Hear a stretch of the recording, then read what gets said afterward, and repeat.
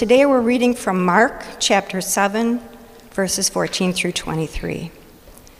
Again, Jesus called the crowd to him and said, "Listen to me, everyone, and understand this. Nothing outside a person can defile them by going into them. Rather, it is what comes out of a person that defiles them." After he had left the crowd and entered the house, his disciples asked him about this parable. "Are you so dull?" he asked. "Don't you see that nothing that enters a person from the outside can defile them? For it doesn't go into their heart, but into their stomach, and then out of the body." In this, Jesus declared all foods clean. He went on, "What comes out of a person is what defiles them. For it is from within, out of a person's heart, that evil thoughts come: sexual immorality, theft, murder, adultery, greed, malice, deceit, lewdness, envy, slander, arrogance, and folly. All these evils come from within and defile a person." This is the word of the Lord. Thanks be to God. You may be seated. Thanks, Sandy, for reading that for us.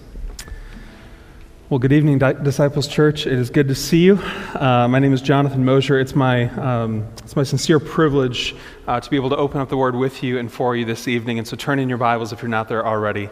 This evening we're looking at Mark 7, the passage that Sandy just read for us. And if you'll notice, there's a lot of correlation between the passage that Dave preached through, the first half of Mark chapter 7 last week, and the text that we're looking at this evening. In fact, if you were to read verses 1 through 23, what you would find is that this is the longest recorded portion of conflict in the book of Mark. This is a diatribe. It's a lengthy conversation. It's a recording of really severe differences between Jesus and ultimately what he held to and what he taught and who he claimed he was, and the Pharisees and the scribes that had come out to greet him and ultimately to challenge him and the disciples on their view of the law, and more than that, really, on their view of different traditional teachings that they held to. And anytime we see some sort of conflict like this or something that stands out in a book, it's worth taking note, because what seems obscure to our modern Western American mindset is actually incredibly relevant. We look at a passage like this and our presumption is that it really only applies to observant Jews. Why are we talking about Jewish traditions and ceremonial washings and acceptable foods and all of these different things that are talked about in Mark chapter 7? Why are we, as modern day Christians, 2,000 years removed from this conversation, why are we even taking the time to discuss it? And we'll find that out as we go along, but I think what you'll find is that it's very relevant for us. So last week, what we talked about, the Pharisees had come to confront Jesus specifically about the fact that the disciples had not observed the traditional washings that observant Jews would have observed before they began eating. And we talked about the idea that brought up all kinds of problems related to the elevation of tradition. That anytime you take tradition, a man-made philosophy, and elevate it over the Word of God, you've created problems. And now, having established the source of all authority, which is the Word of God itself, applied to our hearts through the Spirit of God, now Jesus begins to demonstrate his own authority over tradition, over the law, and he begins to define for the people and for us, what is it that makes you pure or defiled? And even though those are both kind of strange words to a modern ear, at least in this context of spirituality, I would ask you to consider the question. When you think about what it is to be pure, or when you think about what it is to be defiled, to be righteous or unrighteous, to use biblical terminology, what is it that you first think about? Where does your mind go when you consider those things? What is it that you value when it comes to spiritual purity? And ultimately, what does that reveal to you about who God is and who he's made you to be? Because that's the conversation that Jesus is going to have in this text. And so look, if you would, beginning in verse 14, here's what he says. "And he," that is Jesus, "called the people to him again and said to them, 'Hear me, all of you, and understand.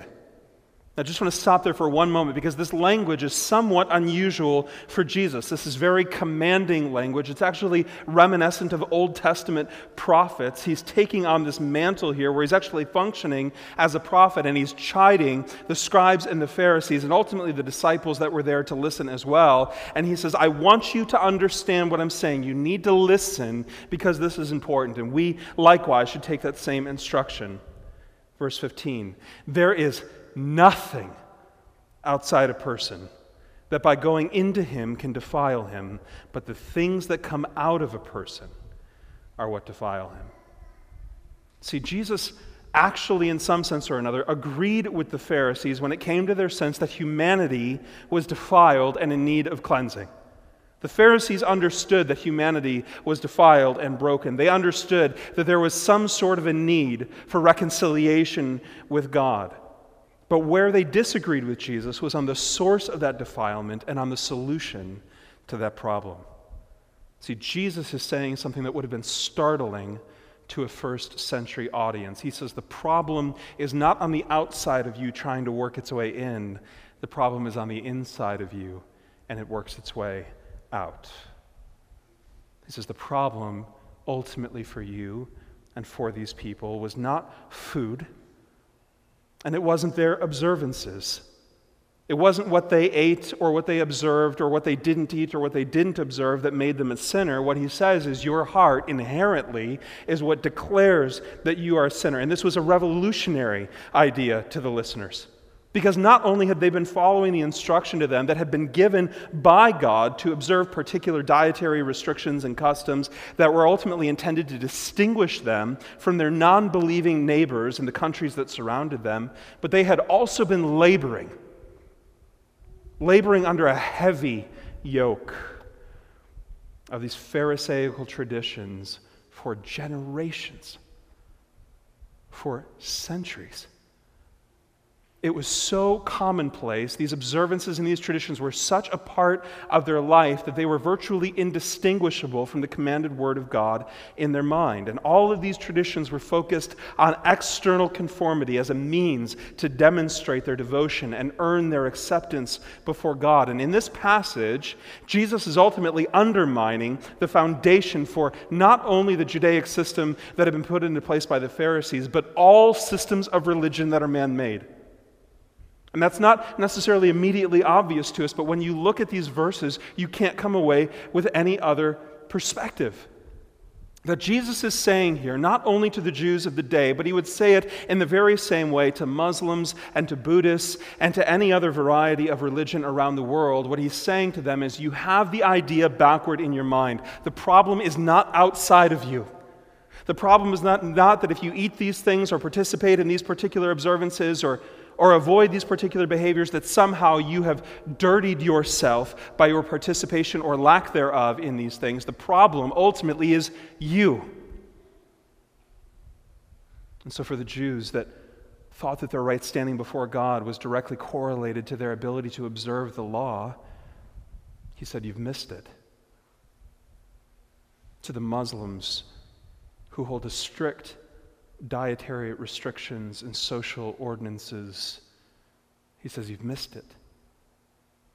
To Buddhists who emphasize spirituality above all else and focus deeply on the internal, but ultimately are motivated by a system driven by karma, the idea that you'll get back what you give, he says, you've missed it. And to the various twists on Christianity, Mormons who've added a book to our Bible, claiming its inspiration, to the Jehovah's Witnesses who turn and twist Scripture to make it say something that is altogether different than what it says. In each and every circumstance with all of these various religions, Jesus is saying, you've missed the problem. The problem ultimately is you. And look what he says in verse 17. And when he had entered the house, he's left now this larger gathering of people, his disciples asked him about the parable. And he said to them, then are you also without understanding? So when Jesus said to the people, nothing outside defiles you, but things within you are what ultimately defiles you, the disciples did not understand. These people who had been around Jesus, who had heard his teaching, who had seen the miracles, who knew that this man claimed to be God and had even given testament to some of the amazing, miraculous things that he did. These men who were standing around observing and witnessing and hearing all of these things did not understand what it was that Jesus had just said. This thing that to us as modern-day Christians seems so, on the surface, obvious to us, they didn't get. Why? Because they were so influenced by their culture that they had no paradigm through which to understand Jesus' words. And to paraphrase David Foster Wallace, he said, it's like approaching a fish and asking, how's the water today? And the response comes back from the fish, what water? When you are surrounded on all sides, when the world is pressing in on all sides, when you are constantly inundated with worldly philosophies and messages, whether they are religious in the case of these observant Jews or irreligious in the case of the world in which we live, when you are pressed in at all times, it is amazing how often the philosophies of this world take root in our life, that they affect not only the way that we live and the things that we value, but they affect our very view of God himself. It is so easy for those mindsets to take hold, and you see in Jesus' response this very direct challenge and correction to the disciples. In our Bibles, it's translated, if you have the ESV version rather, it's translated, then are you also without understanding? And I think that translation is actually very soft. Because if you read it in various other translations or look at the original text, what Jesus actually says is, are you so dull? Are you being willfully ignorant of the things that I'm saying to you? In other words, Jesus is saying, you should understand better. You've been exposed to the kingdom through me. Your mind should be more attuned. And then he goes on to say this, do you not see, verse 18, that whatever goes into a person from outside cannot defile him, since it enters not his heart, but his stomach, and is expelled. Thus he declared all foods clean.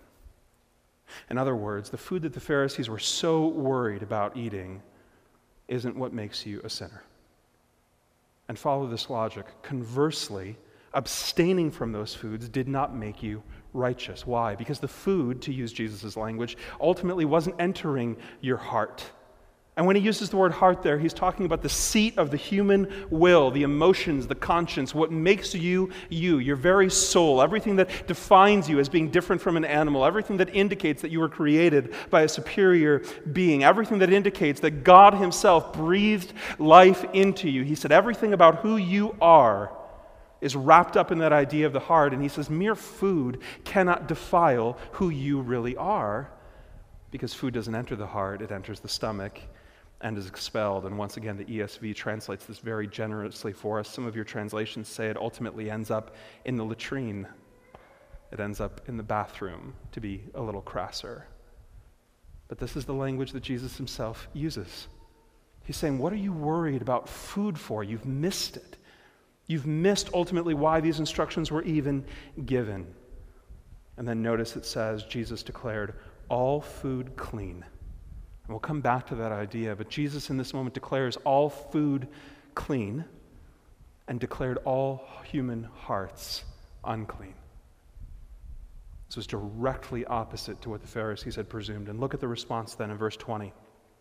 And Jesus said, what comes out of a person is what defiles him.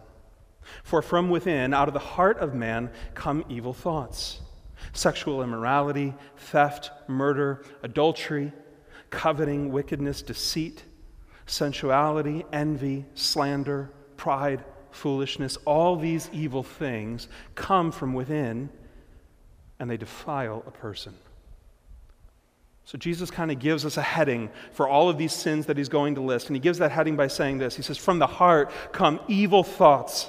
That's a junk drawer idea. He's saying everything evil that you can imagine, everything broken that you see in the world, all of the twisted nature of what we see around us, every evil thought you've had, it doesn't come from the external, it comes from your heart. That's the category that we're talking about, these internal sins that are born out in external actions. And what Jesus is saying is you are not primarily a sinner because you sin. You sin because you are a sinner. Gives birth to a theological idea that's probably familiar. You've certainly heard us mention it here before, but it's the idea that we are sinners by nature and by choice. And when we say we're sinners by nature, what we mean is ultimately what David wrote in Psalm 51, verse 5, when he said, I was sinful at birth, sinful from the time my mother conceived me, that you were conceived in iniquity.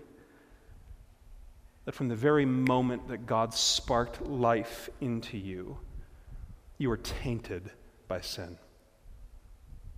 That what Adam and Eve did in the garden affected everything and everyone who has ever lived. But as if that wasn't enough, not only are you a sinner by nature, but you're also a sinner by choice, meaning you give evidence of your sinful heart all day, every day.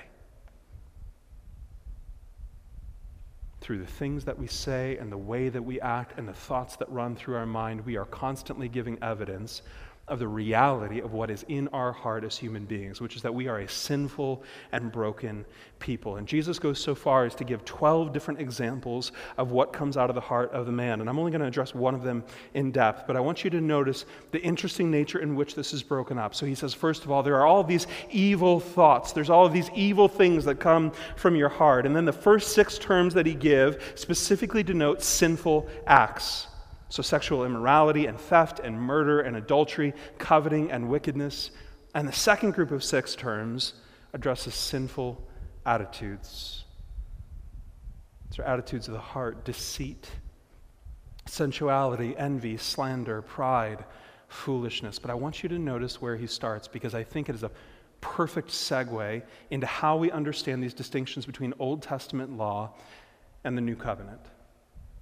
Because he starts by mentioning sexual immorality. And I want to stop and talk about that briefly and as honestly and yet as discreetly as I'm able. The word that's translated here as sexual immorality comes from the Greek word porneia. Porneia is the word from which we get the word pornography. It's the Greek root word from which we get the word fornication. It's a juncture term for all kinds of sexual sin. And the way that the Bible is going to go on and define that all throughout Scripture, but explicitly in 1 Corinthians 5 and in Romans chapter 1, is it's going to define that sexual immorality as any practice that is outside of the bonds of marriage between a natural-born man and a natural-born woman. And so it's interesting that Jesus chooses to address this during this broader conversation about righteousness and defilement. Because one of the immediate objections to Christianity that you will hear from people who do not know Jesus is you'll hear people say, okay, Christian, so you claim that same-sex relationships and premarital relationships are sin, or that transgenderism is an affront to God because of what Scripture says, but here are all of these dietary restrictions and all of these ceremonial laws, and you've just decided that those things are no longer relevant. And of course, then the charge is made that you're a hypocrite. But for the Christian, our ultimate rule for our faith and practice is Scripture itself. And what you find Jesus doing here in this moment is redefining and clarifying what is important for us. So he says, look, these Old Testament cleanliness laws were meant to demonstrate that the people of God were a called out group, that they were different. These external observances in which they were to partake was to indicate that there was something different about them internally, that they were set apart to God. But your mere observance of the cleanliness laws is never what made you clean. This is what Paul goes on to say in his epistles when he says, ultimately, the circumcision in which you participated, speaking to Jewish men who participated in that act, was an indication of what was supposed to be happening in your heart. But if you think that by virtue of your circumcision somehow you've become holy, all you are is a mutilator of the flesh. You've missed the point of the act. What determines your cleanliness is what God has decreed about you. And that, in turn, determines the posture of your heart and the actions that flow from them. And in giving us this brief list, Jesus is reiterating some of those things that God is declaring important. So when we as Christians declare the sacred, beautiful nature of a physical relationship between a husband and a wife, we are not doing that from an arrogant heart that pretends that we are perfectly moral when it comes to our sexuality. No, far from it. All of us, if we're honest, can point to thoughts and to attitudes and to actions regarding sex that prove our own sinfulness. In other words, we are not declaring a moral law just for others, just for those outside the church. Rather, we are recognizing through those declarations God's intention and design for all mankind and the various and sundry ways that we abuse his perfect intention.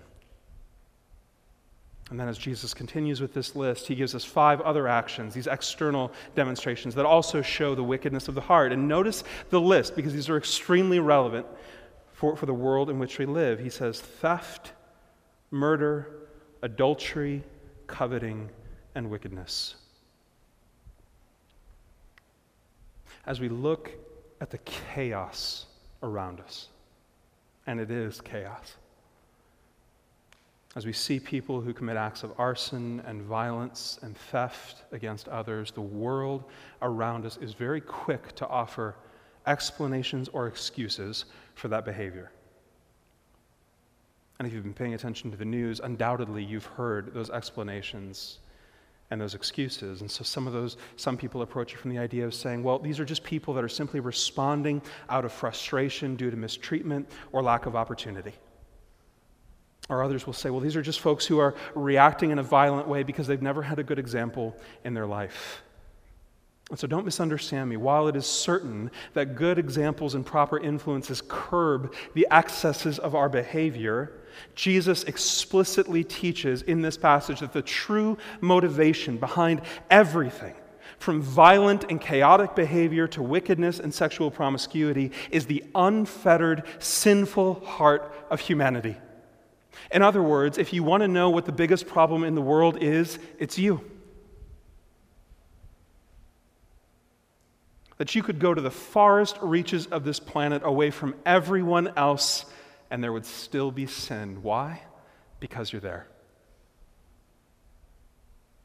That ultimately the excesses that play themselves out in all kinds of ways, culturally and nationally and locally, are just expressions of what's going on in the heart of man. So whatever you think the problem is and whoever you think is to blame, the ultimate problem that we face, the problem underneath the problem, is the sinful heart of humanity. And the only true and lasting solution is one that addresses that root of the issue. So understand, social programs and education, while perhaps offering particular benefits, cannot alleviate the depravity of the human heart. We need a holistic answer. Why? Because of what Jesus is just about to say. Because the problem is not merely external. Now he mentions the attitudes, deceit and sensuality and envy and slander and pride and foolishness. And so here's what he's saying. Even to the extent that you're able to curb behavior to avoid the particular actions that you might otherwise be inclined to do, Jesus is saying there is still an attitude of the heart, a thought process of the mind, a stirring of your will that reveals the very state of your soul. This is the example that Jesus gives when he speaks to the Pharisees, an example that we mentioned a couple of weeks ago. When in speaking to them, he says, you've heard it said that if you murder a man, you've violated the law, and that is true. But do you understand that if you hate someone in your heart, you've already committed murder against them internally? But the problems that we have are not merely external, but back to Jesus' point, they are internal. It's what Alexander Solzhenitsyn said when he said the line between good and evil passes not through states, nor between classes, nor between parties, but right through every human heart. This is the part of who you are as a human being that can only be addressed by spiritual means. So let me illustrate this as best I can.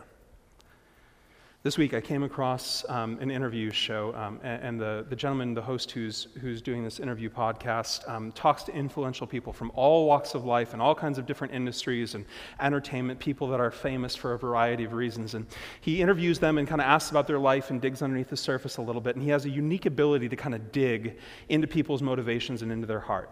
And so one of the guests that he had on this week was Miley Cyrus. So some of you know Miley Cyrus as the child star who kind of made it big on Disney. She had a mega successful show. She's incredibly prominent and incredibly wealthy because of that. And now she's kind of made her way into her adulthood. I think she's 27 or 28 years old. And now she has all kind of prominence and wealth and influence as a pop singer.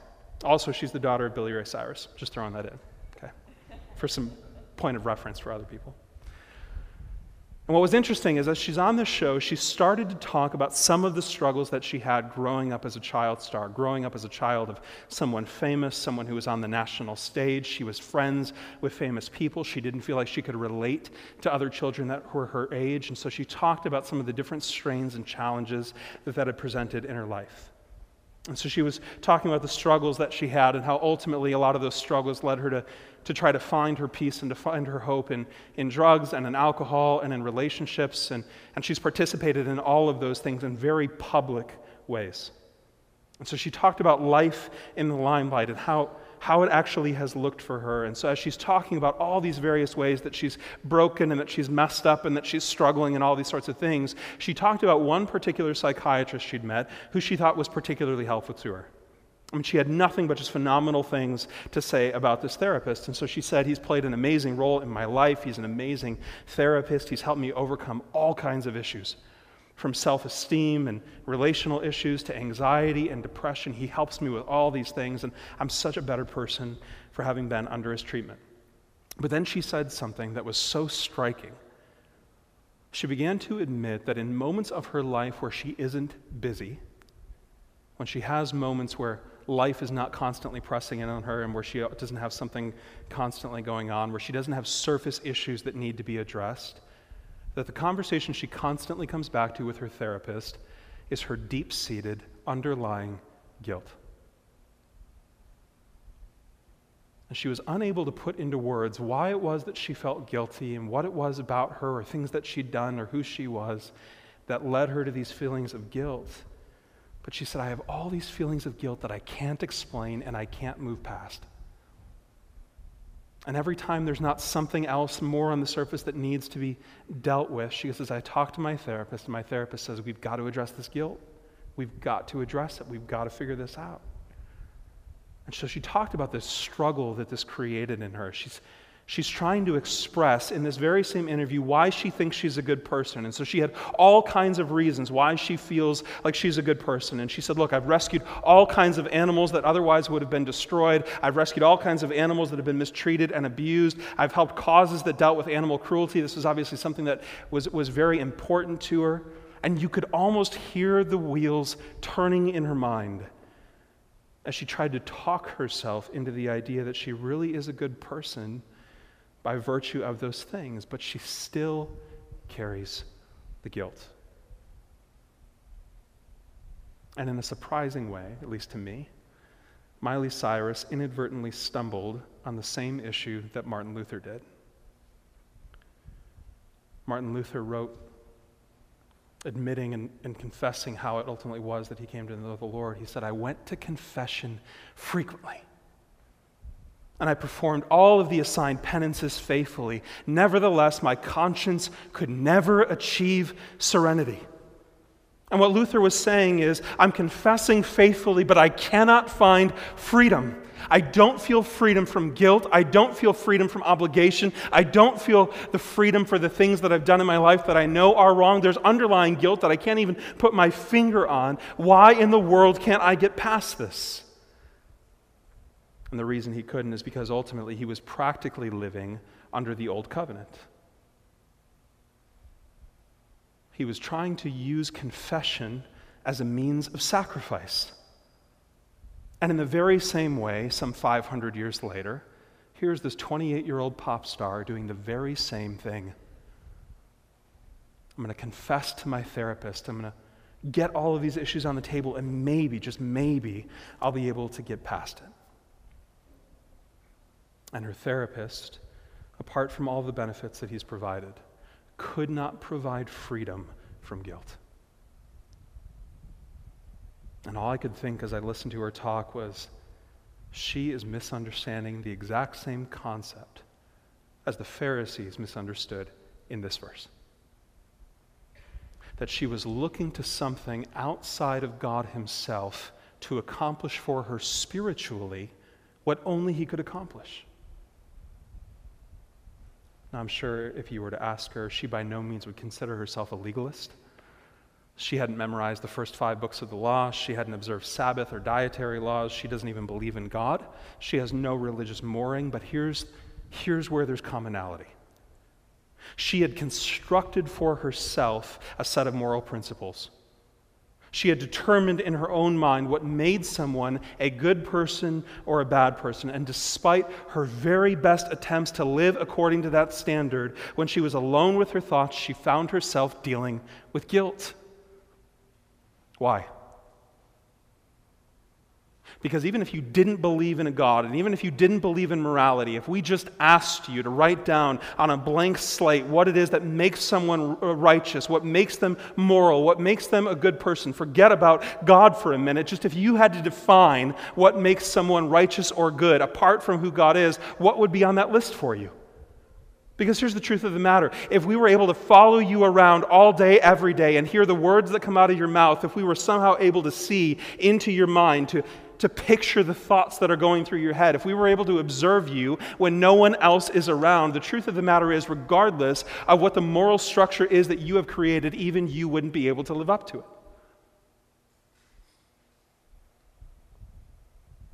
Because in the words of Jesus, in the same way that you are not defiled by what's on the outside, you cannot be made clean by what's on the outside.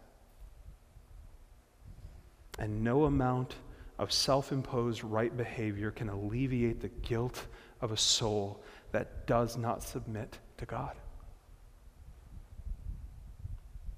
So get this. This is the same place that you and I are tempted to live. Whether or not you know Christ in this room, this is the place we're tempted to live. And we may assume that we're living as free people because we're not like these foolish Pharisees trying to prove our righteousness through ceremonial observances. But how often are we tempted to indulge in the very same self-salvation project? Where we begin to think, well, I'm a pretty good person. And I'm kind to my neighbors, and I take care of my yard, and I provide for my family, and I work hard at my job, and I pay my taxes, and I vote. I attend church, and I give to good causes. And listen, while all of those things are good and right, if you're depending on them to provide your right standing and your freedom from guilt, you are trying to find an external solution to an internal problem. So the question then obviously is this. Well, if our biggest problem is internal, with a sinful heart, then what's the solution? And what's funny is if you read through this text, you don't find an explicit solution given. But I want to point you to a verse that's easy to skip past. Look beginning in verse 18. Do you not see that whatever goes into a person from outside cannot defile him, since it enters not his heart, but his stomach, and is expelled? Now look at these next words because they're important. Thus he declared all foods clean. Now here's why that's striking, because you've got to look at this in context. We need to understand the profound nature of Jesus' declaration in this moment. And the reason it's in parentheses is because this is Mark kind of adding in his own thought about what Jesus was doing in this moment. This is Mark relating the story that he inevitably heard from Peter. And if you remember Peter's life, I think it's in Acts chapter 10, Peter has this one particular vision where a blanket is dropped from heaven and there's all kinds of animals in it. These were animals that the Jews would have considered unclean. And a voice comes from God saying, you are to eat of these animals. And his response is, I can't eat of them. They're not clean. And God's response is, do not call unclean what I have made clean. For millennia, the people of God had been observing cleanliness laws as a means of demonstrating their devotion to God and their hope in Him alone. And over time, people began to assign moral value to the food itself. They misconstrued the heart behind the observance, and they focused on the mere formality itself. And in one statement in this passage, Jesus overrules the very instruction itself. And since God initiated the cleanliness laws, only God could withdraw them. In other words, by making this statement, Jesus was asserting his own deity. Jesus declares all food clean in this moment. And that's striking in and of itself. I mean, just to put that in perspective, under the Old Covenant law, pigs were considered unclean and could not be eaten. Beef and dairy could not be combined. But from this declaration of Jesus, we get to enjoy the bacon cheeseburger. Amen? But much more than that, Jesus in this text is declaring something much greater. That everything that the cleanliness laws pointed to found their completion in him. He was saying, you no longer need the cleanliness laws because now you have me.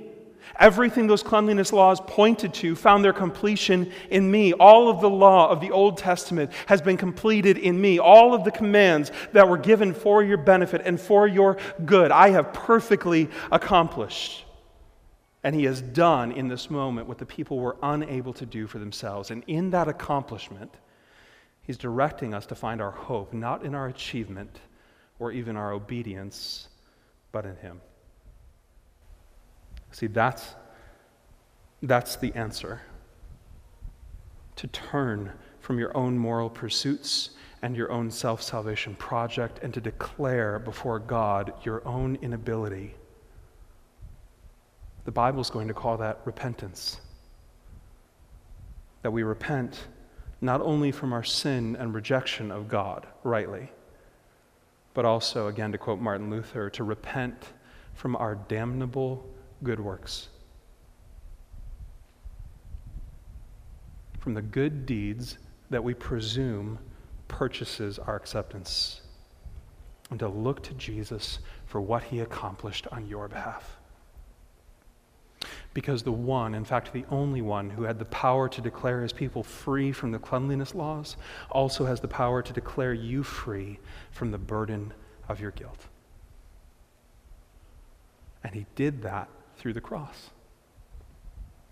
where he took your place, where he suffered the punishment that we deserved for our rejection, where he felt the guilt that belonged to us. And he did that so that you would be free from that guilt. And perhaps the thought is running through your mind, but Jonathan, you don't understand who I am. You don't know what I've done. You don't know the secret things that I do when no one else is around. You don't know the sins that have dominated my heart and my mind for years. You don't know the actions that I've taken. You don't know what's going on in me. How in the world could Jesus actually do this? And we sang the answer earlier. View him prostrate in the garden. On the ground your Maker lies. On the bloody tree behold him. Sinner, will this not suffice? Is there anything you can add to the sacrifice of Jesus Christ that makes it more powerful? And do you understand that Jesus did this so that you would have the relationship with God that had been severed through our sin? That all of that could be restored and redeemed. And in doing so, Jesus accomplished the means of the Old Testament prophet Ezekiel when he wrote, "And I will give you a new heart, and a new spirit I will put within you. And I will remove the heart of stone from your flesh, and I will give you a heart of flesh. And I will put my spirit within you and cause you to walk in my statutes and be careful to obey my rules." That what Jesus accomplished for you in that day was to give you a new heart, to remove the heart that could only do evil continually, the source of all evil, the source of all brokenness, the source of all defilement, that heart would be pulled out of your proverbial chest. And to use this Old Testament language, as that heart of stone is thrown away, a brand new living heart is placed, and you're given the Spirit of God himself. Why is the addition of the Spirit so important there? Well, first, because he's the one who gives life. He's the one who gives you the new heart. He's the one who awakens your soul. He's the one who enables you to respond to what God has called you to. But then also notice the very end, to be careful to obey my rules. The desire for obedience that we have is not a wrong one. We are not pushed to abandon what is right and true just because we have grace. But now, through the Spirit, we actually have the ability to obey. That you have the Spirit through whom you're able to live in free obedience to the instruction that God gives. And this is why Jesus is able to say, "My yoke is easy and my burden is light." If you feel like your spiritual life is a heavy yoke, that you are having to pull all on your own, do you understand that you don't have Jesus' yoke on your back? You have piled up, added on, replaced with a morality, a construction, an expectation of your own doing. And Jesus wants to alleviate that burden. Let's consider these things as a congregation, as individuals gifted with new hearts and new lives. Let's pray. Lord God, we pray that you would convince us of the truth of this text. God, if I had to guess, there's nobody in here who is still trying to obey all the commandments of the Old Testament, who's trying to follow dietary laws and cleanliness instructions. But God, certainly we have replaced those things that you have alleviated from us with our own expectations and our own burdens. So God, we pray that you would pry those things from our hands. Relieve us of the self-salvation project in which we find ourselves. God, we pray that you would point us always to Christ on the cross, realizing that it's in that moment that he took the guilt and the shame and the burden for our sin. And that likewise, in his resurrection, we are provided a new life and a new heart, and we're given the gift of the Spirit. So God, awaken in us what is sleeping. Clarify in our mind's eye the things that are fuzzy.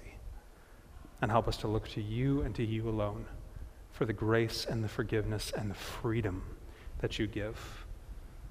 And it's in your name that we pray. Amen.